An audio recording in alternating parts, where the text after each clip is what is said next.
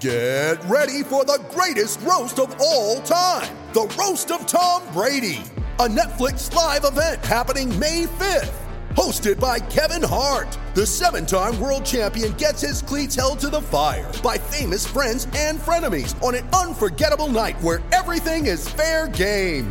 Tune in on May 5th at 5 p.m. Pacific time for the Roast of Tom Brady, live only on Netflix. You ready? Showtime. On May 3rd, summer starts with The Fall Guy. Let's do it later. Let's drink a spicy margarita. Make some bad decisions. Yes!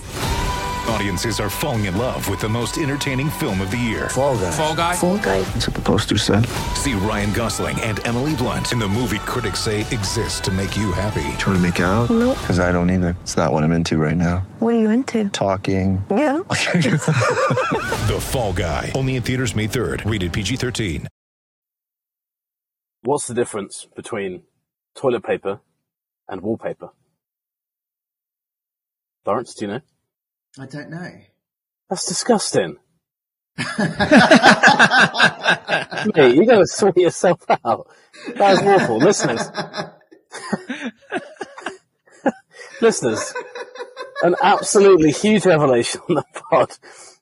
Lawrence Barretto, you filthy man. I thought it was a joke where I had to leave a pause. No. I see we've evolved. That was very good. It was so Again, good. it passed the Meadows test. Meadows found it funny, so that's always a good sign. So you might be benefiting from the fact that I'm a little bit tired from flying today. But Nate, I'm going to give you a 10. Yes! Yes. Let's go. I mean, I amazing. thought the moment I saw the response, I was like, this is a 10. This is an absolute 10. Oh, so good. I can see your beaming smile. You're delighted as well. I am. What a show this is going to be.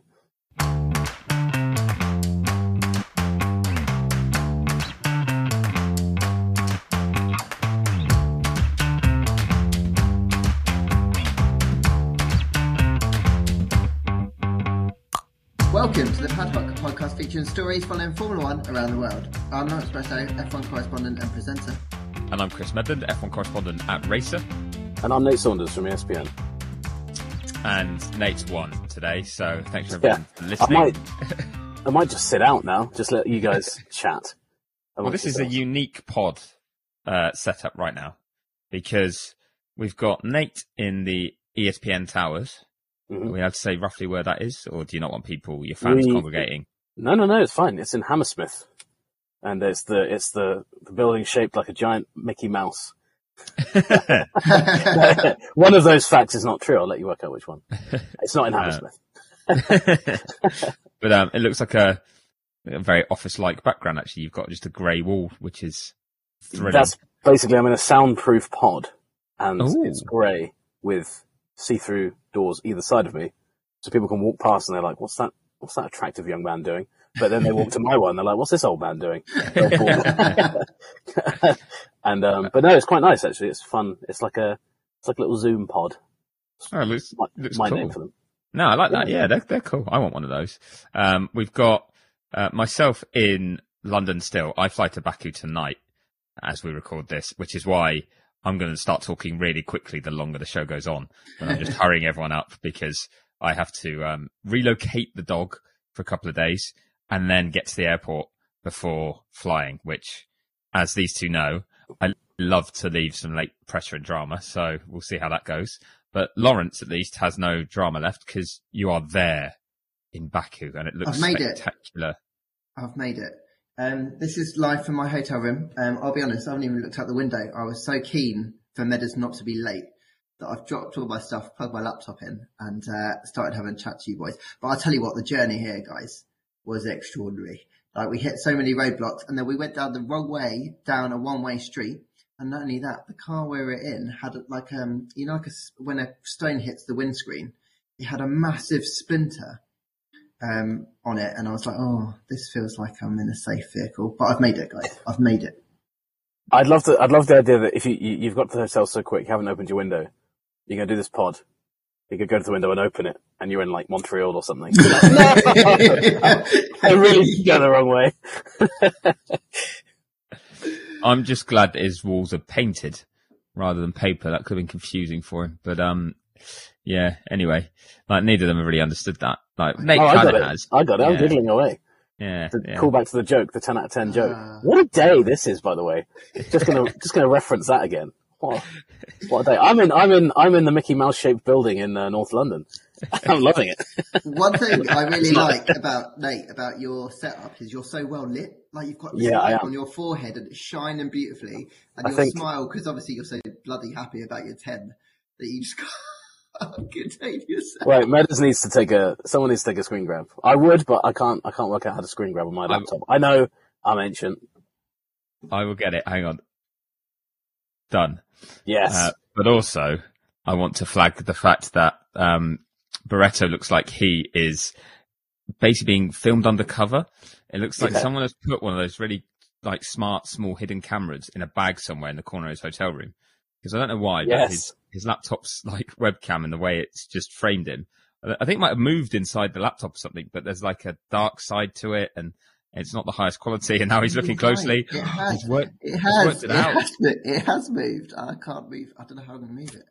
The best bit now is now. Oh, you did it. What have you just done? It moved. Oh, I've done something. Yeah. Don't look like I'm underwater now.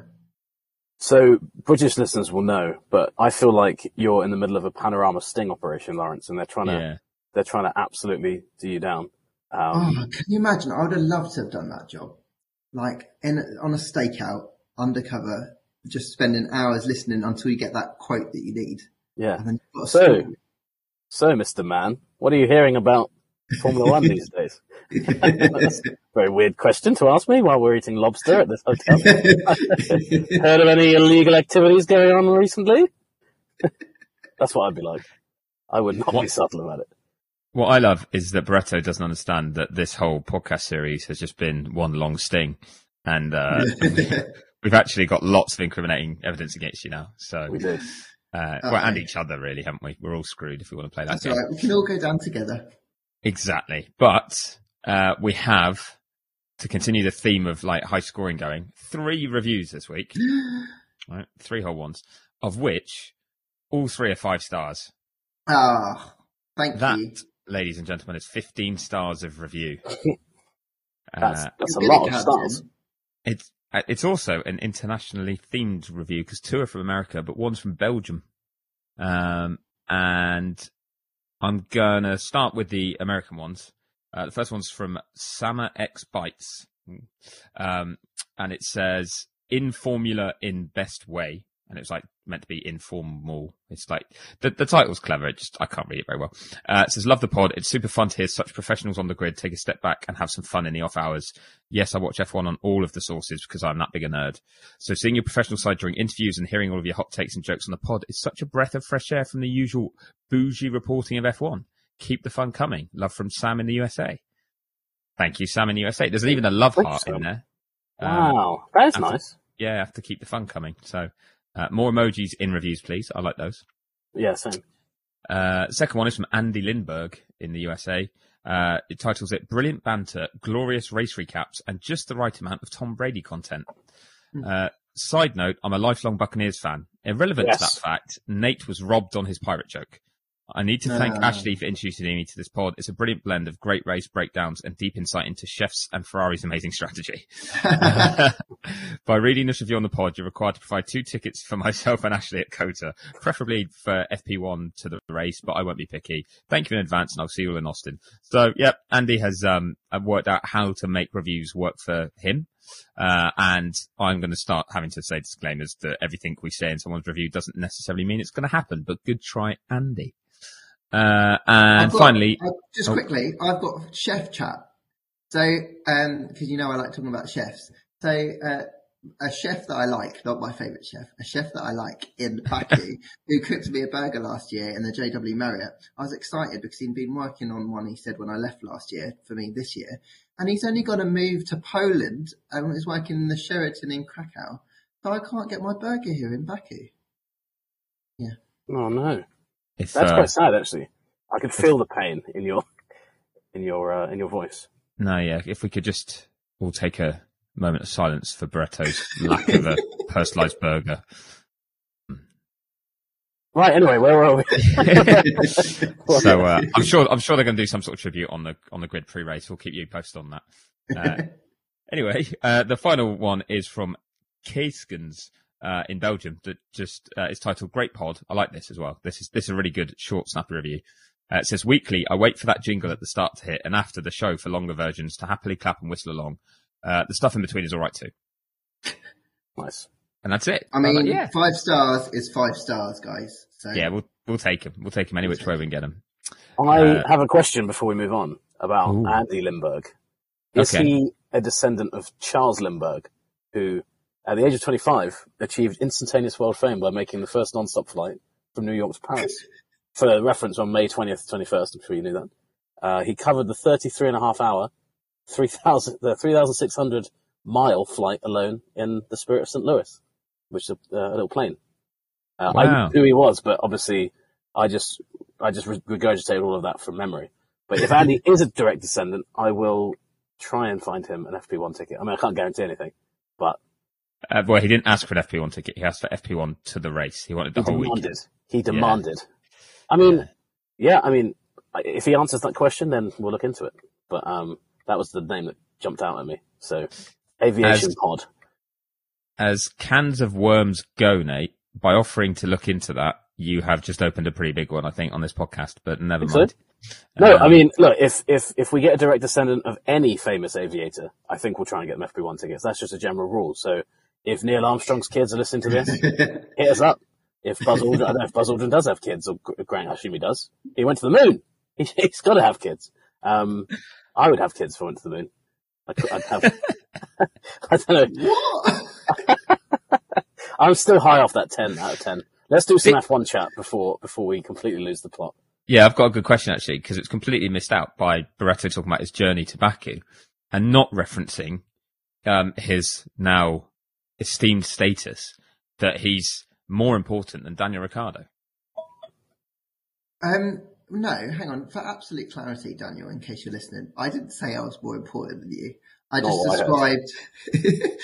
just described the process today. So I was very lucky. I was on a charter plane from London to Baku, which meant obviously we didn't have to stop over anywhere. There's not many commercial flights. And on that plane were many F1 personnel, including many drivers. And I would say the majority, at least that I saw, turned left to business. But Daniel turned right. And I reckon he was like row 20, 25 on this plane in economy. Fair play to him, in economy. And I was row 8 in economy as well. So just in case, I can see Nate was ready to jump in and go, oh, that was business, wasn't it? But no, I'm not, I fly in economy. I love that idea that you went down to the toilet at one point, walked past, and he was just drinking his drink out of his shoe or something. He's like, no, the service is dreadful. It's like, no, they served it to me in my shoe. It's like, Danny, you've only got yourself to blame for that, my friend. So I have a lot of respect for him for flying economy. Yeah, same. Yeah. You'd think someone like Danny Rick, I wouldn't have expected ever to fly now in regular economy.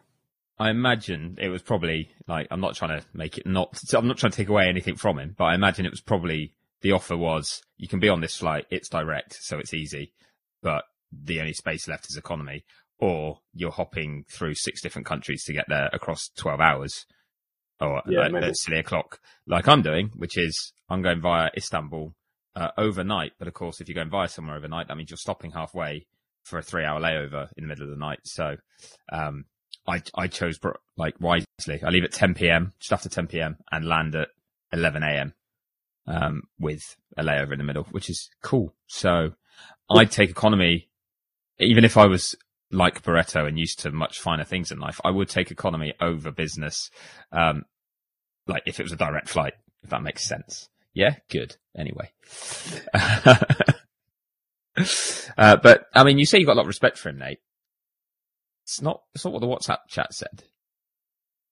Well, I mean, I made a joke, that I said, Lawrence said he's near the back, and I said, like he is in most races now, ? Then I put in brackets, I'm so sorry, Daniel, please forgive me, which I would like to clarify. This is true. But a meaner person could say that maybe Zach is already punishing him and saying, no, you sit in economy until we get more from you. I'm not saying that is what's happened, but that's what the conspiracy theorists would say. hearing Lawrence's lies about, or that Lawrence is in line for the Ricardo seat, is what I'm going to say. And so Zach was like, I'm going to put you. I don't know why Zach Brown's doing your tickets, Lawrence, but he's like, I've got a spare ticket for a Lawrence Barretto. And you're like, I'll take it.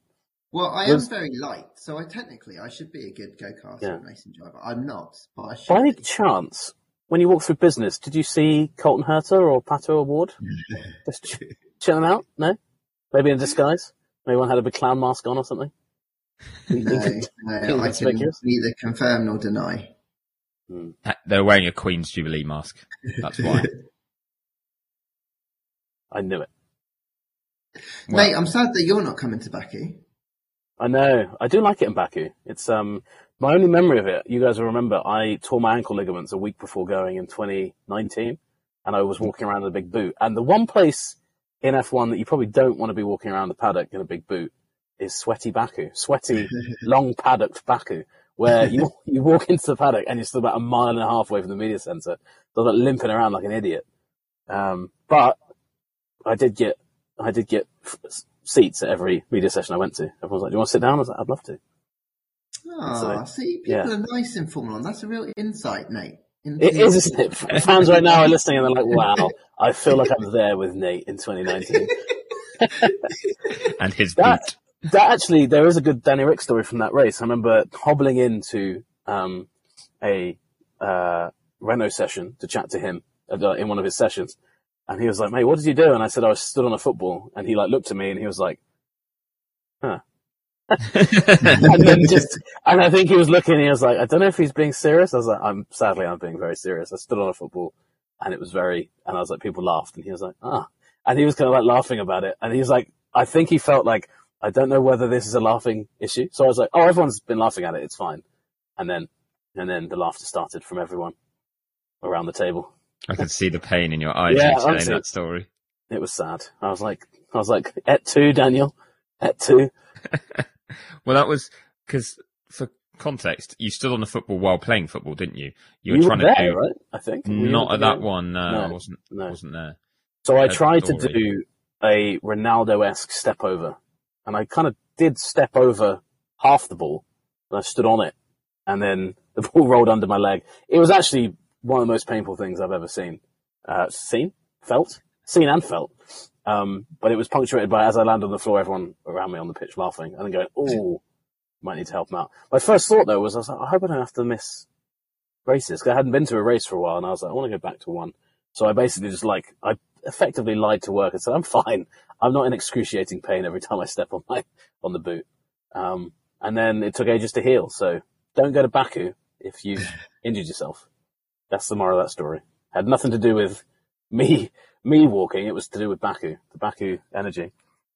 Well, if you want some top trumps, as Nate waves as someone outside his pod, that's amazing. I like that you could just in this. Mickey Mouse just turned up. Yeah. That was like the Queen's Jubilee going down like the mall or something, just waving regally at people. To play top trumps, I did very similar before a flight to Australia.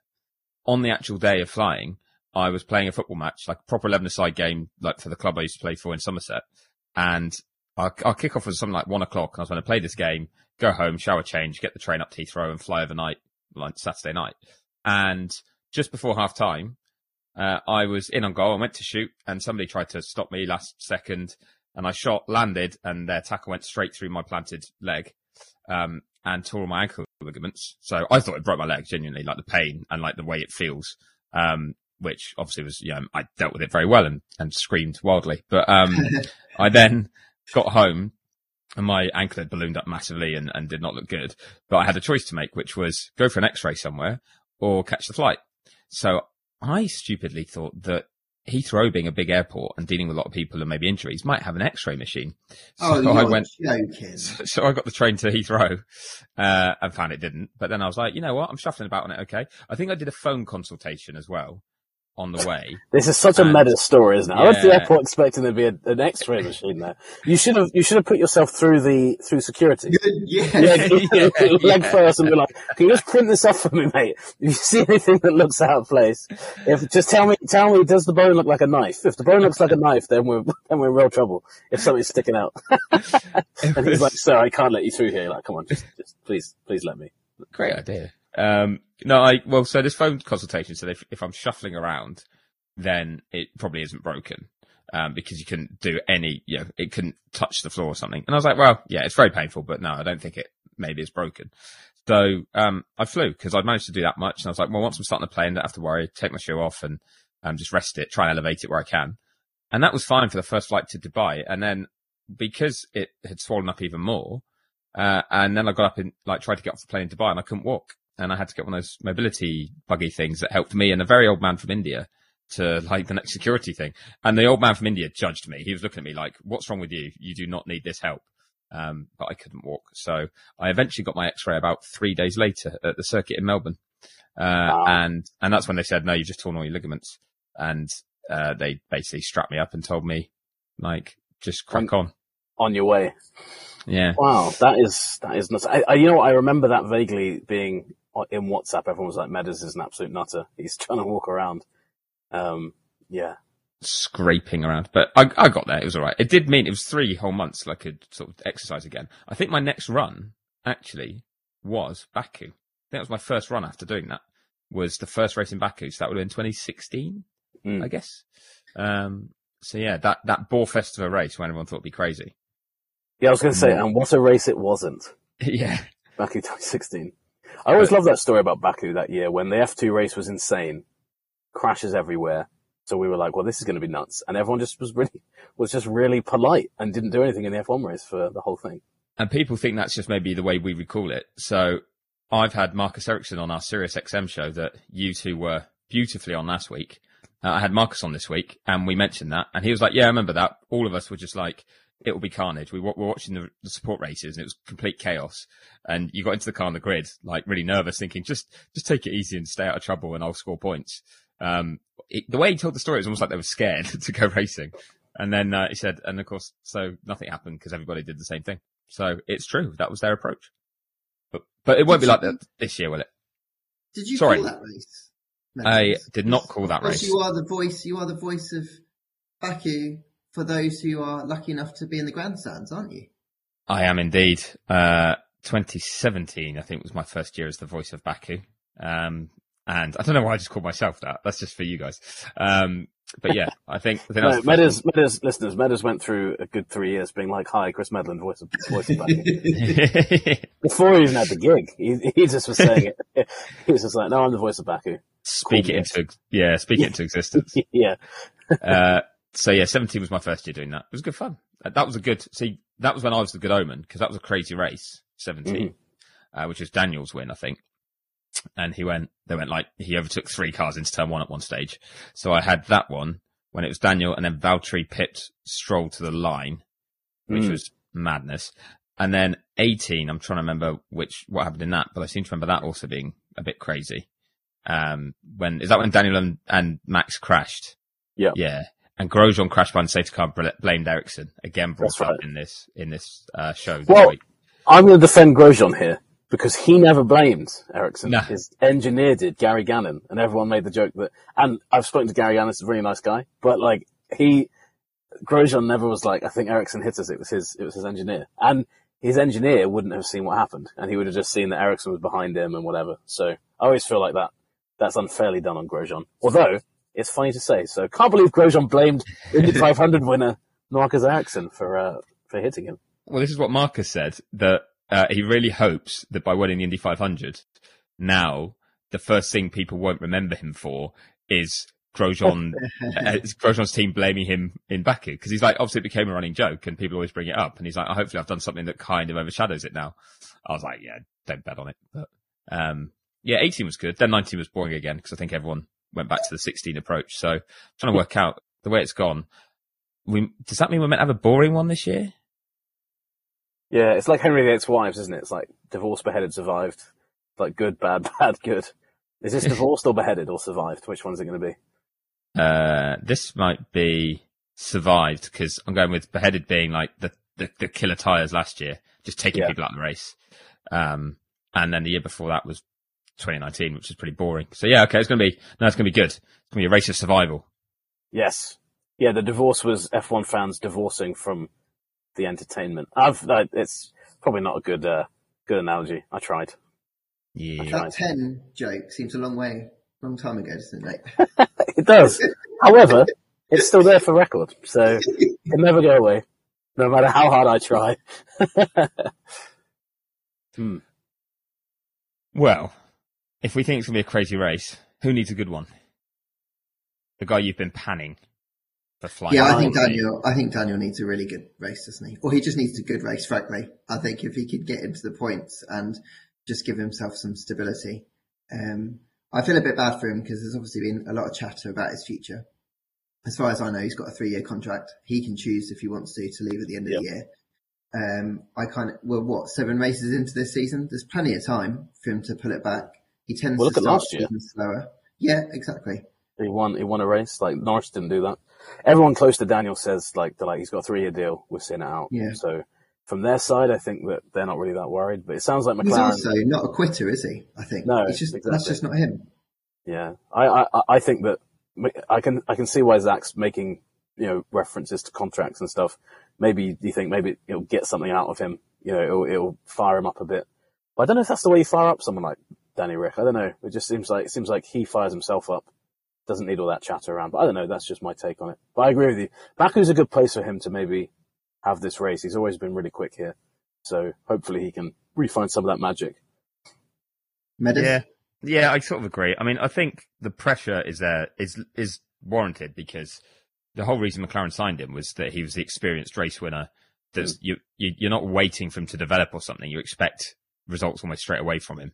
And to have not done it for a season and a bit now, really, will be frustrating them and frustrating him. But I think also it's more if there's going to be movement in the driver market and if Daniel is even considering something else or if he's maybe just looking at what might open up as a fresh start if he, for some reason, feels that would be better for him, it's all going to have to happen pretty quickly because there's not going to be that many seats. There's not going to be any more competitive ones really for him. So I think it's probably that about now is when you would just kind of suss that out and maybe feel out any options if you've got them. Because he wouldn't wait until the season's over or nearly the end of the year and then go, you know what, like this isn't working. Let's go our separate ways. It would have to be mutual if that happened. But I think there's probably been, it might well have crossed his mind, but I expect him to fully stay and to sort it out, actually. I just think it's going to, I think the problems he had last year, everyone hoped, and I thought maybe this year would be better. And it looked at times like it was going to be during pre-season until he got COVID. And even the first race in Bahrain, he looked okay compared to Lando. But then, yeah, the way it's then clearly been a struggle still, at least now the work he's doing to try and work it out will benefit him for the rest of his F1 career, really, with this type of car. Whereas the work he did last year, trying to get used to last year's McLaren, was then scrapped over the winter. So, I think at least these kind of, even just small bits of progress now will have a longer term benefit. So, it's maybe a slightly better situation than it was 12 months ago, but I think he'll get it. He'll get it sorted. He's got the right attitude for it. And yeah, I just don't also see where would really tempt him to go elsewhere. If he's actually thought clean break, there's no better options for him really, are there now? So you might as well try and fight it out. I agree. I don't think he can go anywhere else. I also feel like he's probably learned the lesson of jumping always isn't the best thing to do. Like he's moved from Red Bull to Renault to McLaren. Each time he's had to take time to learn what he's doing. And so I don't see why moving to another team, it's going to be any different. And so then it's another year or however long it's going to take him to get settled. McLaren love him. Like the people who he works with really like him. So there's no real reason to leave other than he feels like he can't succeed there. And I don't think he's there yet. I think what obviously makes it much worse for him at the moment is Lando is delivered at such a high level, but he's also doing it when he's sick. And Lando's a beast, isn't he? I think that. He's just I don't think any of us really anticipated this. Like, do you remember Lando last year was clearly a bit pissed off when at the start of the season we were like, how are you gonna raise your game to beat Daniel? How are you gonna And he was like, why do I need to raise my game? He was like, maybe Daniel has to raise his game. And it was, at the time, it was seen, like Meda said, like he was being brought in as the experienced race winner. But I remember Lando, every time he was asked, was like, well, I think I'm going to beat him. And I feel like, I think everyone coming into it didn't quite expect we'd see this Lando. I mean, he's obviously established himself as one of the best drivers in F1, but I think that's probably surprised a lot of people. Maybe Daniel himself, just how good Lando is. Certainly surprised me. Like, I thought maybe we'd get there eventually, but Lando's been like, aside from Monza last year, it was probably the only time when he didn't, like, when you looked at it, and Russia as well. Two maybe opportunities where you're like, man, Lando dropped the ball there. Maybe McLaren dropped the ball as well in Sochi. But yeah, otherwise he's been really good. So, I don't know. It's not quite Hamilton Alonso, but it's in that kind of ballpark, I think, for like young guy comes in or young guy is there and makes a much more experienced guy look a bit bad. I think Lando is next level good. I think he's up there with, Charles, Max. I think we're going to be talking about him for years and years and years and years to come. And I think he was underestimated when he came in. I think people were talking about George maybe more so than Lando. I think Lando's the next big thing. And if he is, let's say Lando goes on and dominates for a few years when McLaren get their car in the right place, it kind of puts this Ricciardo phase into a bit of context, because Ricciardo might be really driving really well for all we know. Like Lando might just be like, oh wow, he's actually just delivering absolutely superhuman results. Like Bottas at Mercedes, I think if Lewis hadn't been there, Bottas probably, in that last year he looked pretty bad, but he was always pretty good. It was just his benchmark was always Lewis is just absolutely destroying him in the same car. And your main comparison is that. So that'll be interesting in a few years to see where the comparison lies, I think. On Bottas, actually, gives me a segue to say I went to see him yesterday. I went to Switzerland. That was unintentional, but I'll take it. Let's go. Yeah. I flew to Switzerland for a day to do a podcast with him for Motorsport magazine, and it was really cool. He was really open and honest. He did talk about that, actually, about how tough it was and how hard he was on himself, because he was like, this is a great opportunity for me to try and win a championship and really take the fight to Lewis. And he's like, he had that belief he could. And then each year that it didn't happen, he would be like, I've got to come back harder, got to come back stronger, got to do better. And each year that didn't happen, he was like getting him down. So he talked about some of the mental struggles, and like there was some, I'm not going to do the spoilers because it's not live yet, but there was some pretty strong stuff he said and admitted to from his personal life that I was like, wow, I never knew that. That was really, really cool to kind of hear from him. So yeah, you can then see as well the impact that sort of thing can have. And he mentioned what it was like with media getting to him when people are like panning you, and he's like, I'm not doing a bad job. I'm not doing as well as the other guy, but the other guy's damn good. And like you'd be seeing me in a totally different light in a different car, in a different team, or, maybe against a different driver in this team, because if I'm beating someone who's not quite as good, I'd be winning the championship and you'd think I was amazing. So, it's a good point, that, but I just wanted to tell you guys, I went to Switzerland. This is my brilliant travel planning, is that I went, so I've got an overnight flight tonight, which I am going to have to run for fairly soon. And that's got an overnight, a stop, so won't be sleeping on that. And yesterday I got up at 3:45 a.m. to fly to Switzerland to do that podcast, and was back in a day. But it was really cool. I got a very cool tour from a guy called Gary, who's worked at Sauber for about 20 years. Gave me a big factory tour, showed us behind the scenes and stuff. It was excellent. It was really cool. So it was really nice. I've never been to the Alfa Romeo factory. I'm not as big time as Barretto, who gets to host Kimi's goodbye parties and things like that. So, it was really fun to do, actually, and see just kind of what they've been developing a bit, but what they've got there, and the whole setup in Hinwil. So tick that one off the list, and just thought I'd add to the lack of sleep. Really, why not? That's like a classic Medland trip. That is like, I can do Switzerland in a day. So it wasn't planned initially. So the whole point is, I've just been nice about Bottas, but it's because he screwed me over in Miami. And the night before the podcast was meant to be recorded in his hotel there, said that he was too jet lagged and wanted to give it his time properly. And I think it was all a lie. I think it was basically just didn't want to get up that early to do it. But said, can we do later in the weekend? But then didn't offer another time or a better time. So they said, we'll get you to come to the factory and sort of give you a tour and things. And I think originally the pitch was like, and you maybe get to interview Fred and do this, do that. But in the end, they picked a day when everyone was going to the race, or wasn't in. So Valtteri was in doing a bit of promo stuff and had been in the sim the day before, but it had been a Swiss holiday the day before, so we couldn't do that. And then and then everyone was leaving Tuesday afternoon or had already gone to Baku. So it was his fault, but I just had to get it done because we had deadlines for the podcast. So committed to the cause. Fair play, Meadows. I look forward to listening to that, and I'm going to let you go to the airport now because I don't want you to get told off or miss your flight. And I don't want you to rush Monty as well, as in Monty, your dog. Yeah. I haven't referred to as Monty. Thanks very much, chaps. It's been a pleasure. Meadows, I'll see you very soon. Nate, I'll see you in Canada. Of course, we'll talk before then. And thanks to everyone who's been listening and for anyone who submitted reviews as well. Please remember to follow us across our social channels at Padhock, and we'll do this again very soon. You can read Meadows' work on racer.com, Nate's work on ESPN.com, and my work on F1.com. See ya. Bye. Bye.